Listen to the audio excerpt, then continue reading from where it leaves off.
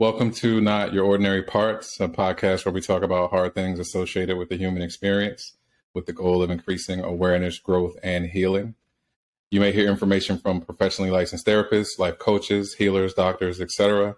This information is not medical advice or therapy and is not meant to replace actual therapy or instructions given by a doctor or a personal therapist. I'm your host, Jalon Johnson. My guest today is Melissa Urban. Melissa is the co-founder and CEO of Whole30 and an authority on helping people create lifelong healthy habits. She is a 7-time New York Times best-selling author, including the instant bestseller, The Book of Boundaries, debuting at number 3.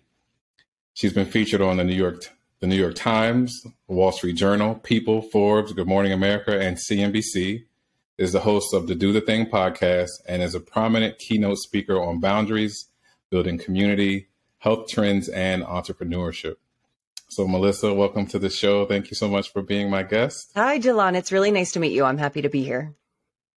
Likewise. And also I gave a bit of an introduction, but just so that the audience can get to know you a little bit better, do you mind telling your story on how you got to who and where you are today? Yeah, I mean, boy, it's a long story. Most people who know me best as the co-founder and CEO of Whole30, which is a really popular kind of dietary self-experiment that I co-founded in 2009. And when people kind of, I think, know me through there, they often will say, oh, have you always been healthy? Have you always been into healthy eating and fitness? And the answer is no. You know, my story really starts with drug addiction. I was a drug addict for 5 years in my 20s. And it wasn't until I went to rehab for the second time after a relapse that I decided to kind of reinvent myself and change everything about my life. I started going to the gym. I started paying attention to what I ate. I made new friends. I changed my clothes. I changed the music I listened to. I really adopted what I now know is a growth mindset and set a lot of boundaries around my recovery. And that led me to my interest in health and fitness, which led me to a 2-person self-experiment in 2009 that was to become what is now the Whole30 and, you know, all of my books and my boundary practice. But yes, I had kind of an inauspicious start, I would say. Nice. Well, thank you so much for that. And also, your story is so inspiring. And it was something that you said that I loved. And you said, I wholeheartedly agree that sometimes all it takes to inspire change is someone willing to get vulnerable and speak their truth unapologetically. Mm-hmm. And that's exactly what you did. So thank you for that, because you're, like I said, you're super inspiring. Thank you. Okay, so to kind of get the interview started, I wanted to start off with a few questions. And first of all, I wanted to ask you about Whole30. What is Whole30? Yes, that's a great question. So often I dive into these interviews and we never actually talk about what the program is, and I don't want to leave anybody behind. So the Whole30 is not a weight loss diet. It's not a cleanse. It's not a detox. It's not a quick fix. I describe it as a 30-day self-experiment designed to help people figure out the foods that work best for them. So the program is based on the framework of an elimination diet, which has been around since the 1920s, and many medical doctors still consider it the gold standard for identifying food sensitivities. On the program, you will eliminate foods for 30 days that are commonly problematic to varying degrees across a broad range of people.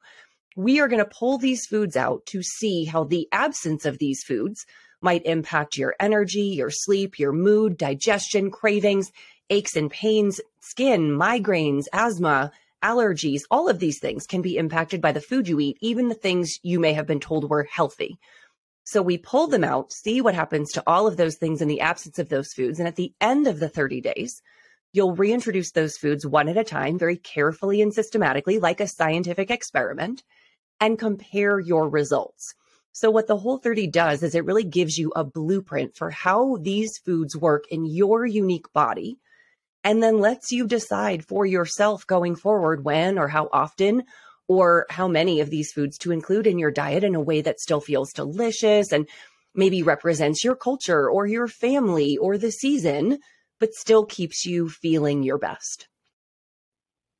Wow. So I guess another question would be, is Whole30 just about food? Oh, it sounds like a simple question, but it's actually quite a deep question because food is never just about food. And I often say that the Whole30 is about food, but it's about so much more than food. We really focus on helping people change their health, habits, and relationship with food. And those things are so closely intertwined. So although the rules of the Whole30 talk about the foods that you're going to eliminate and the foods that you'll add back in and what the schedule looks like and on which days, the support that we offer goes so far beyond that. Because what I have discovered, and through my own Whole30 experience, we lean on food for comfort, to relieve anxiety, to self-soothe, to show ourselves love. Sometimes food is the only way we have to communicate with people in our lives. And so we develop these really complex relationships with these foods, sometimes in ways that are not serving our highest good or in ways that feel good to us. So a lot of the support that we provide around Whole30 talks about mindset shifts away from that really unhealthy weight loss diet culture. We talk about finding other ways to relieve anxiety and self-soothe and show yourself love and communicate with others.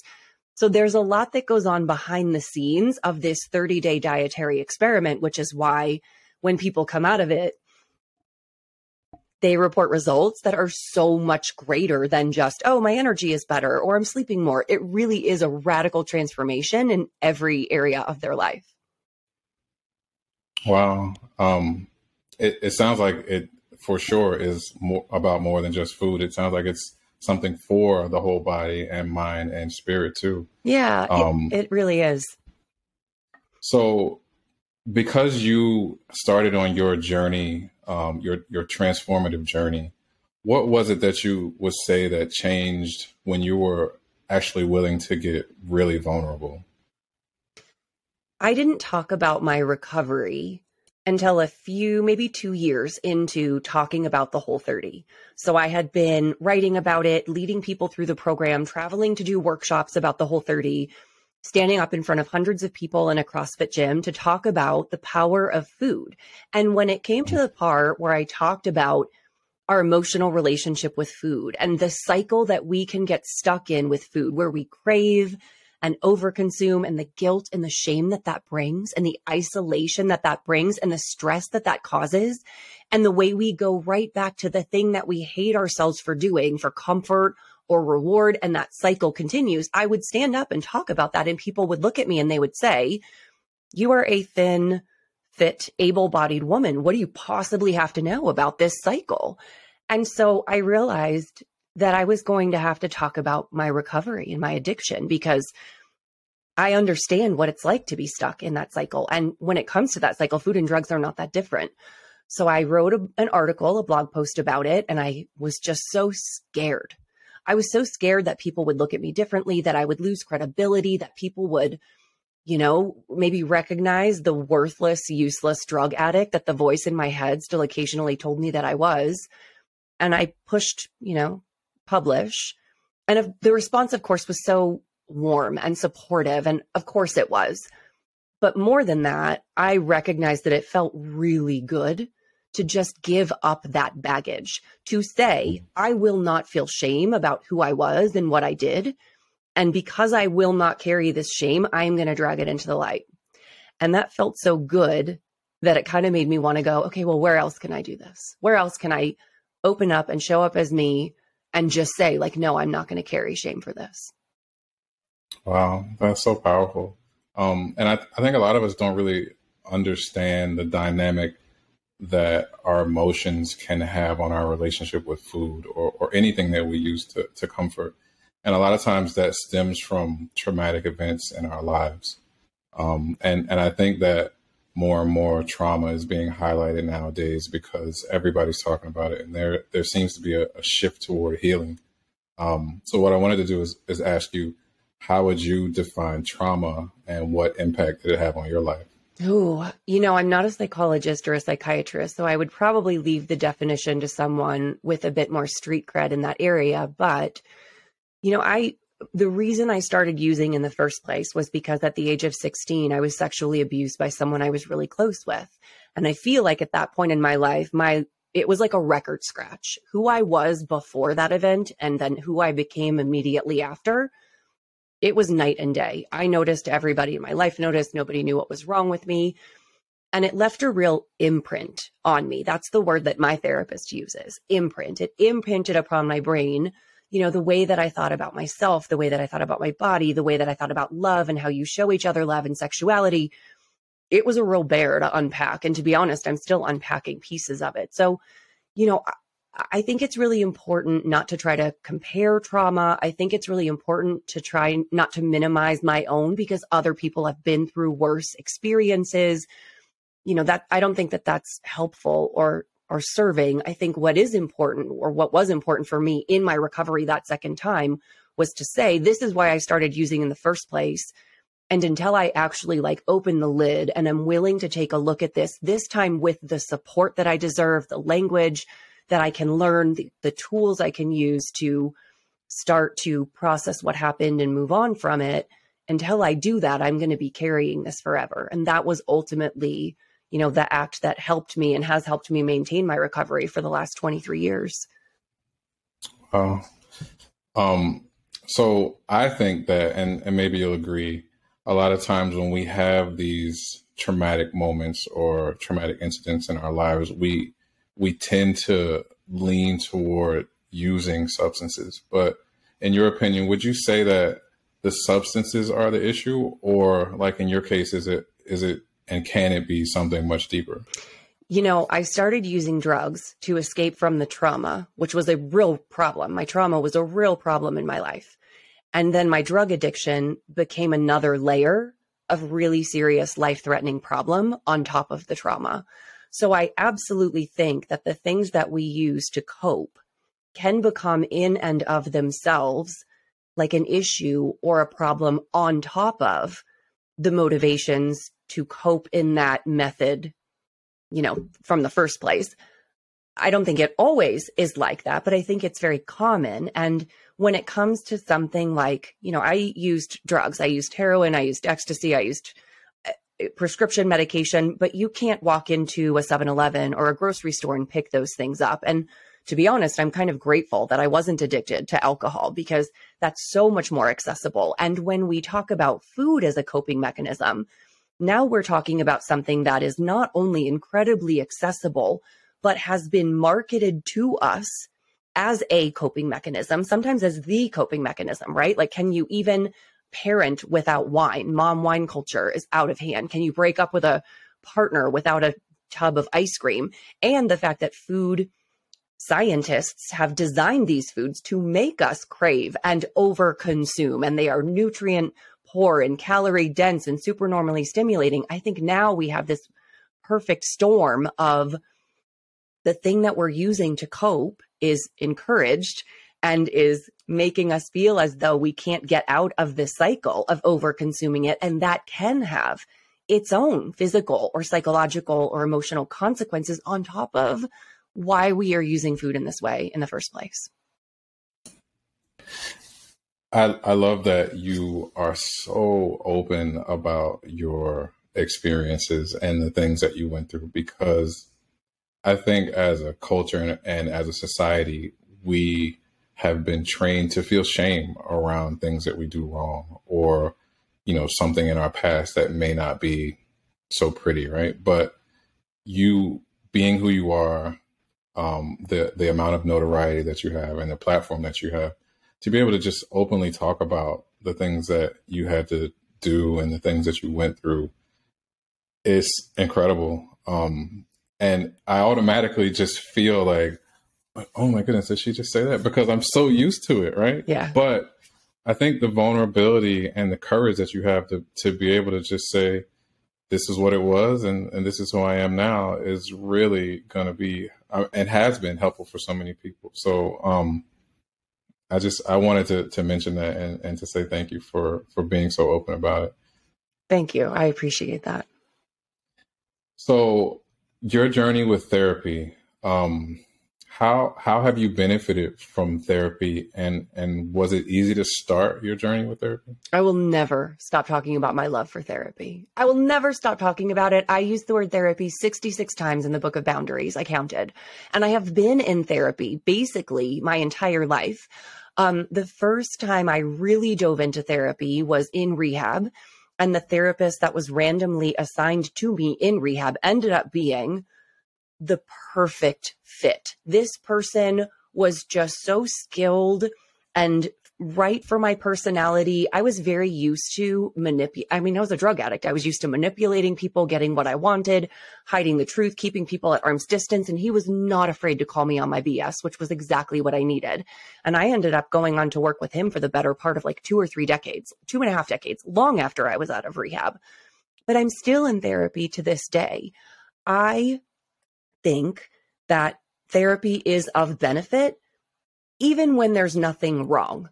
I think it's so helpful to establish a relationship with a therapist if you are able, because I recognize that there's privilege associated with that, but if you are able before you're in a moment of crisis so that you can establish that relationship and they can get to know you and you can get to know them so that if and when something does happen and like the crap hits the fan, you have this established relationship. But I'm in therapy and I will talk about things related to my trauma, my addiction, my relationships. I'm doing a big reparenting journey right now where I'm kind of talking to 16-year-old Melissa, where I feel like for a very long time I was stuck at that age because of my trauma, and I'm kind of helping her move along. But then I also find it important for myself to take breaks from therapy because I can't work on myself 24/7, 365. It's exhausting. And I also want to be able to test drive what I'm learning in therapy in the real world. So I will feel like I get to a point in therapy where I'm like, okay, I've learned some great skills, some new coping mechanisms. I feel really solid. I'm going to take a break for a couple months and I am going to practice this on my own. So the next time conflict comes up or the next time I find myself feeling triggered, I'm going to apply what I've learned and really road test it. And then inevitably, a couple months later, 6 months later, something will come up and I'll say, I think it's time to get back to therapy and explore it. And I'll go back in. But that's my journey in my relationship. And I will always encourage people, if you are able in whatever capacity, to talk to a trained counselor, a trained therapist, a support group, somebody who's just dedicated to being there to support you with the knowledge and insight that you don't have access to. That was there's something that you said about, well, number one, having a therapist on your, the first therapist that you are partnered up with and it being a good fit, because that's not something that happens often. Mm-mm. So for individuals that are able to have that, I think that is really a gift. Also, you said that you take breaks from therapy, which is something that I thought was weird when I was doing it, because I would say to my therapist, okay, I feel like you've given me a new pair of shoes and I want to go out into the world and break them in and see how they feel. So that was something that I also had that experience of. And it helps you because now that you gain these new tools, you use them. And when you use them and you have a different response and, maybe you're triggered, but you have a new tool to help you with that trigger, it gives you a lot more insight and it helps you to continue to heal. So I like that you mentioned that as well. I love the new shoes analogy. I like that. Okay, so something that you are well versed in and have written about is boundaries. So I wanted to speak a little bit about that. What are boundaries? Oh, boundaries, my favorite subject right now. I think there's a lot of misconception about boundaries. And I think the very word, when you just say the word boundaries, it makes people feel like icky. And I think that's because people think boundaries are mean or selfish or controlling. There is a common misconception that boundaries are like telling other people what to do. And the good news is that could not be farther from the truth. Boundaries don't tell other people what to do. They tell other people the actions that you are willing to take to keep yourself safe and healthy. So I describe a boundary like setting a limit around how you allow other people to engage with you. And boundaries are really the key to relieving anxiety, resentment, frustration, anger. They bring a ton of freedom and trust and respect and openness into your environment and your relationship. And they are really designed to improve relationships. Boundaries make relationships better. That was a great explanation. Okay, so let me ask you this. Is there a difference between a boundary and a request? I like this discussion. This is nuanced. So let's use an example here. Let's tell a story. Imagine that your mom is always talking about the food that's on your plate, commenting on your body, commenting on your weight, and you really don't like it. It's not good for your mental health. It's not good for your relationship with food. You're trying to unlearn unhealthy diet patterns, but you've never said anything to your mom, right? You've maybe rolled your eyes, you've maybe hinted or avoided the question, but you've never said anything outright. The kindest thing to do is to share your boundary with her, with your mom, clearly and kindly. But we're not going to go in like a wrecking ball the first time we want to share this limit, right? If you sit down at lunch and your mom says, "Oh, are you going to eat all that?" And you slam your fork down and you walk out the door and you say, "I won't listen to this," and you slam it hard in her face, she's not going to know what happened. That is technically a boundary, but we're not sharing it in a kind way that's going to improve the relationship. So usually the first time you express a boundary, it is in the form of a request to say, "Hey, I've got this limit. You probably didn't know I had it. I'm going to share this with you now and invite you to meet me in it." So it might sound like, "Hey, Mom, I've noticed that when you comment on my food or my body, it makes me really uncomfortable and it pulls me out of the really nice time that we're having at lunch. So I'd like to ask that we not talk about our food or our bodies when we get together. Can you agree to that?" So yes, it's a request. Yes, you are asking her to meet you in this limit, but that's a very kind and gentle entry-level boundary to set. If she proves unwilling or incapable of respecting it, and she keeps talking about your body, keeps commenting on it, even when you remind her on it, then eventually you are going to need to take some action to protect your mental health, whether it is not having lunch with your mom anymore, taking a break from the relationship, but that's down the road. We want to share our boundaries, usually in the form of a request, very clearly and kindly, assuming that our conversation partner just didn't know we had that limit and wants to respect it because they love us and care about us. Wow, that was a wonderful explanation, and also the illustration that you gave.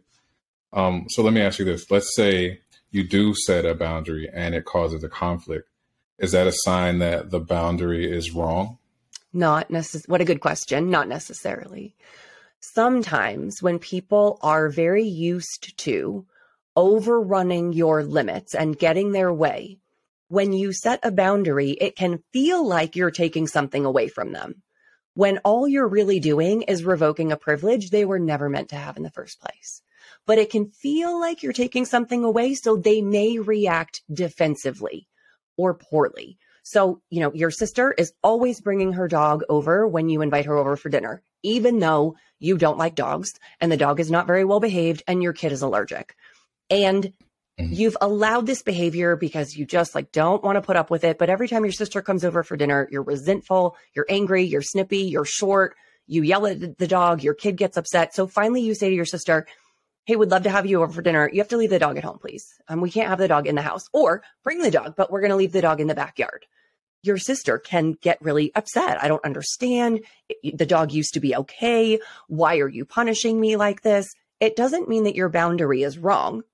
It just means that they're having some feelings about it. And the good news is they don't have to understand or agree with your boundary in order to respect it. Your sister might not be happy about it, but in the interest of having a peaceful family dinner that makes everybody happy, she can say, "Kind of a bummer, but I get it. I'll bring the dog and we'll just leave the dog in the backyard. He'll be fine." Okay. I get that, and I understand that emphatically. And I would say that if someone has some feelings about your boundaries, they're allowed to have feelings about it. Mm-hmm. But their feelings don't necessarily mean that you have to compromise your boundaries, even if it doesn't feel right. Now, something someone may say is, "You're being selfish." So are boundaries selfish? So first of all, the point that you just made is excellent. Not only they are allowed to have feelings, absolutely, but not only do you not have to compromise your boundary because they're having feelings, their feelings are also not your responsibility. It is not your responsibility or your job to manage their feelings about your healthy boundary, especially because you can see the ways that respecting this boundary improves the relationship and improves the dynamic. So that's the first thing I want to say, which is fantastic. Wait, remind me of your second part. I just I lost it. Are boundaries selfish? If Oh, someone feels like what yeah. you're doing, is too much for them and they say it's selfish, are boundaries selfish? I mean, I think we have to unpack the word selfish for a minute because we have been conditioned, and I will say, especially women, especially moms, that even having needs or feelings is selfish, right? I am supposed to, as the mother of a 10-year-old, put everyone else's needs and feelings above my own. And if I don't, I'm labeled selfish. So there's a little bit of unpacking to do there. However, boundaries, a true healthy boundary is not selfish because I can demonstrate the ways in which this boundary will improve our relationship. When you bring your dog into the house after I've asked you not to, my kid gets allergies and gets upset and can't hang out with us. I find myself being resentful and short with you and snippy, and that affects our relationship and the way that our entire dinner goes. It has an effect on everyone at the dinner table. I want you to be in my life. I want you to come over for dinner and for us to have a wonderful, relaxed visit. And in order to do that, I need you to leave the dog at home or put the dog in the backyard. It is not selfish because it is designed to keep that person in your life in a way that works for both of you. I like that because a lot of times we think with family, blood is thicker than water, or, there really are no bounds or anything that you shouldn't do for family, regardless of how it makes you feel. So what I wanted to ask next is, how are boundaries and self-love related? I think boundaries are an act of self-love. We have to, in order to even, before we set the boundary, we have to know we need a boundary. And before we can even know that we need a boundary, we have to be checking in with ourselves to say, how do I feel? What do I need? And all too often, we don't do that at all. We go through our entire day feeling and being reactive to everyone else's needs and expectations. When we take moments to check in with ourselves to say, what do I need? How do I feel? Should I say yes to this? Should I say no to this? Can I actually do this without resentment? Do I have capacity? Do I have the energy? When we do that, that is a micro act of self-love. What you are affirming is, I am worthy of having needs. I am worthy of having those needs met. My needs are not selfish. My feelings are not selfish. And that, I think, in and of itself demonstrates self-love. And then when you act on it and you advocate for yourself, you send a very powerful message to your spirit, to your brain, to your body. I am worth taking care of myself. I am capable of taking care of myself. There are actions that I can take to keep myself safe and healthy and improve my mental health and my physical health. So I think all of those are wrapped up together, and setting and holding boundaries is an act of self-care and self-love. Well, I love the way you described that. And I think that a lot of people would hear that and it would align with how they want to feel. But I think that a lot of times in healthy families or unhealthy family systems, we just don't know how to advocate for ourselves. Or if we've tried before, we may get pushback and then think that it's, something wrong, or that we're betraying the family, or we're betraying our friends, or what have you. But also, if we don't advocate for ourselves at a certain point, we may start to suffer from it. So how would it look to live a life unboundaried? You mean without any boundaries at all? Right. Oh. Or just or boundaries that, you try and set, and then you get pushback and you let it, you throw that boundary away, or you say, I don't want to do this anymore because it's causing conflict or people are getting upset about it. I guarantee that every single person listening knows what it feels like to live a life without healthy boundaries. We are exhausted. We are burned out. We don't have time. We don't have energy. We are walking around feeling resentful. We are so anxious because we never know what we're going to do next. It is entirely up to other people to dictate how we act and what we say and when and where we show up. We are carrying around these grudges. We're avoiding certain people. We are mad that people aren't reading our minds. Can't you see how negatively this affects me and how upset I am and how tired I am and how I don't have time for this, but we don't say anything. And so those cycles just persist, and it is like a toxic destroyer of relationships, because now we are resentful. We do things begrudgingly. When we do engage with people, we're short. We avoid certain people. We hold them at a distance, and we aren't open. We don't have the trust. We don't have that level of respect. We don't have clear communication. So everyone is always guessing what people really mean and what they really need, which is also exhausting. That's what it feels like. And I guarantee so many people feel like that right now. Mm-hmm. I think that could lead to a dysregulated nervous system. And then when you combine that with unhealthy foods. Oh, yeah, absolutely. It is, you're losing sleep, you're anxious, so stress levels are up. A primary coping mechanism for lack of sleep and those stress levels is food or alcohol, which can lead to more isolation. Yeah, I mean, it can beget all of these other negative feelings and behaviors and physiological and psychological health consequences. Mm-hmm. Agreed.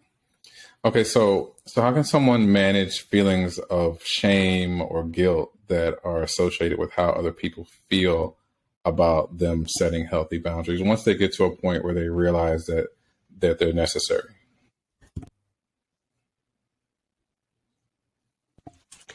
Sorry about that. No worries. One of the things I talk about when it comes to boundaries and guilt is the psychological principles of guilt. So again, I'm not a therapist, but as a society and from an evolutionary and biological perspective, the emotion of guilt has a purpose. When we do something wrong that legitimately harms someone else, guilt is a very healthy and helpful motivator to help us say, ooh, that didn't feel good. I harmed my community. I harmed my family. I harmed my tribe. I don't want to do that again. When it comes to setting and holding boundaries, however, this is what psychologists call unearned guilt. We have not done anything wrong by saying to our sister, please don't bring the dog over. We do not enjoy its company. My kid's allergic. We haven't done anything wrong, but we feel guilty anyway, in part because of the way that society has taught us, and again, especially women, especially moms, to be small, to be compliant, to not have needs, to not speak up, in part because the other person wants us to feel guilty. Because if they can make us feel guilty enough, we will drop this inconvenient for them boundary altogether, and then they just get to go on living their life as usual. So I think the way to combat it is to remind yourself, I have not done anything wrong. This is a healthy boundary designed to improve the relationship and keep myself safe and healthy. I can demonstrate the ways in which this boundary would improve our relationship. And even if they don't understand or agree with it, this is what is necessary for me to ensure my own physical and mental health and safety. I think that was a perfect answer. And I know you've mentioned a few times that you're not a therapist or a psychologist, but I do think that you have enough experience and expertise for your opinion to hold weight. So I just wanted to tell you that. I appreciate that. Okay, so if you could use your platform to help or encourage someone who's struggling or on the fence with the idea of getting healthy, whether it be with setting boundaries or changing their diet, just anything to improve their overall condition when it comes to their emotional health or physical health, what would you say? People ask me all the time, like, where should I start, right? I obviously talk a lot about food. I talk a lot about fitness. I talk about meditation. I talk about therapy. I talk about boundaries. I talk about cold showers and walking and, all of these different practices. And people will say to me, like, where should I start? It literally doesn't matter. It doesn't matter where you start. Pick something. Maybe you pick the thing that feels like it's going to have the biggest impact. The Whole30 is incredibly impactful for the vast majority of people who complete it. It's so well supported. There are so many free resources available. Maybe you start there. maybe that feels really intimidating, but you're like, I could read a book on boundaries and start saying no once in a while. Great. Do that. Maybe you start with flossing your teeth, because only a healthy person with healthy habits would floss their teeth every single night. That's true. So you buy some floss, you leave it out, you commit to flossing your teeth every single night. It doesn't matter where you start. What you need is to make a promise to yourself and keep that promise to yourself. And I want that promise to be so small, you can't help but keep it. So small, so attainable. And all you need to do is just show up for it. So if you start there, what will naturally happen is you will continue to remind yourself, okay, I'm a healthy person with healthy habits. I'm drinking my water every morning. I'm flossing my teeth. I'm taking the stairs. I signed up for the Whole30. And you will continue to look for evidence that you are a healthy person with healthy habits. So now all of a sudden you're seeing all of these cues and making all of these decisions that support that, which will naturally lead you to say, what else can I do? And that will happen with time. It really will. But start somewhere, pick one thing. It doesn't matter what it is, and just commit to doing that thing consistently in such a small way that you can't help but win. That was awesome. And something as small as just flossing. I think that what you mentioned about just establishing a healthy habit is a start or a great starting point. So thank you for that. Yes, it is. I think people often think about, in order to start a healthy habit, I have to be motivated. How do I get motivated? And you don't need to be motivated. You won't be motivated. What you do need to do is figure out how to show up. And so that's I talk about that quite a bit. Chase consistency, not motivation, and figure out how to keep showing up for yourself like that in just small ways. Right. Because if you think about it from that aspect, look how many people are motivated every time there's a new year to go to the gym and get healthy. And 2 weeks later, they're burnt out. And it's because they're relying on something that may not really be what they need. It's just, okay, well, every year around this time, we're supposed to do this. Yeah. So I think that focusing on something small that is beneficial in a personal way is a great start too. Yes. There's a book called Tiny Habits by BJ Fogg. He is a professor and a habit researcher, and I highly recommend that book for anyone looking to start or even stop a habit. It's really, really good. Perfect. Well, Melissa, I want to say thank you. This has been so wonderful. So honored to have you as a guest. If people wanted to find you online or on social media, where can they find you? Yeah, I am everywhere, just at Melissa Yu. So Instagram is Melissa Yu. My website is melissau.com. I'm on TikTok at Melissa_U, and you can find all things Whole30 at Whole30. Okay. And then what about the books? Oh yeah, I have of course, I think 7 now Whole30 books. So if you're interested in doing the Whole30 program, the program itself is free. You can go to the Whole30 website, whole30.com, read about the program, get the program rules, do the program. You don't have to buy anything. We always want to make sure the program is accessible, but we do have a variety of Whole30 books that will help you plan and prepare for your program. We've got a daily journal. There's a ton of cookbooks that will provide you with recipes. There's a book called Food Freedom Forever for what to do after your Whole30. And then my latest book, the Book of Boundaries, is out literally anywhere you can find books. I think it's being published in, 15 different languages right now. Sweet. Okay. Well, again, Melissa, I want to thank you so much for your time, for what you do, the way you do it, and for who you are. Thanks so much, Jalon. This was a great conversation.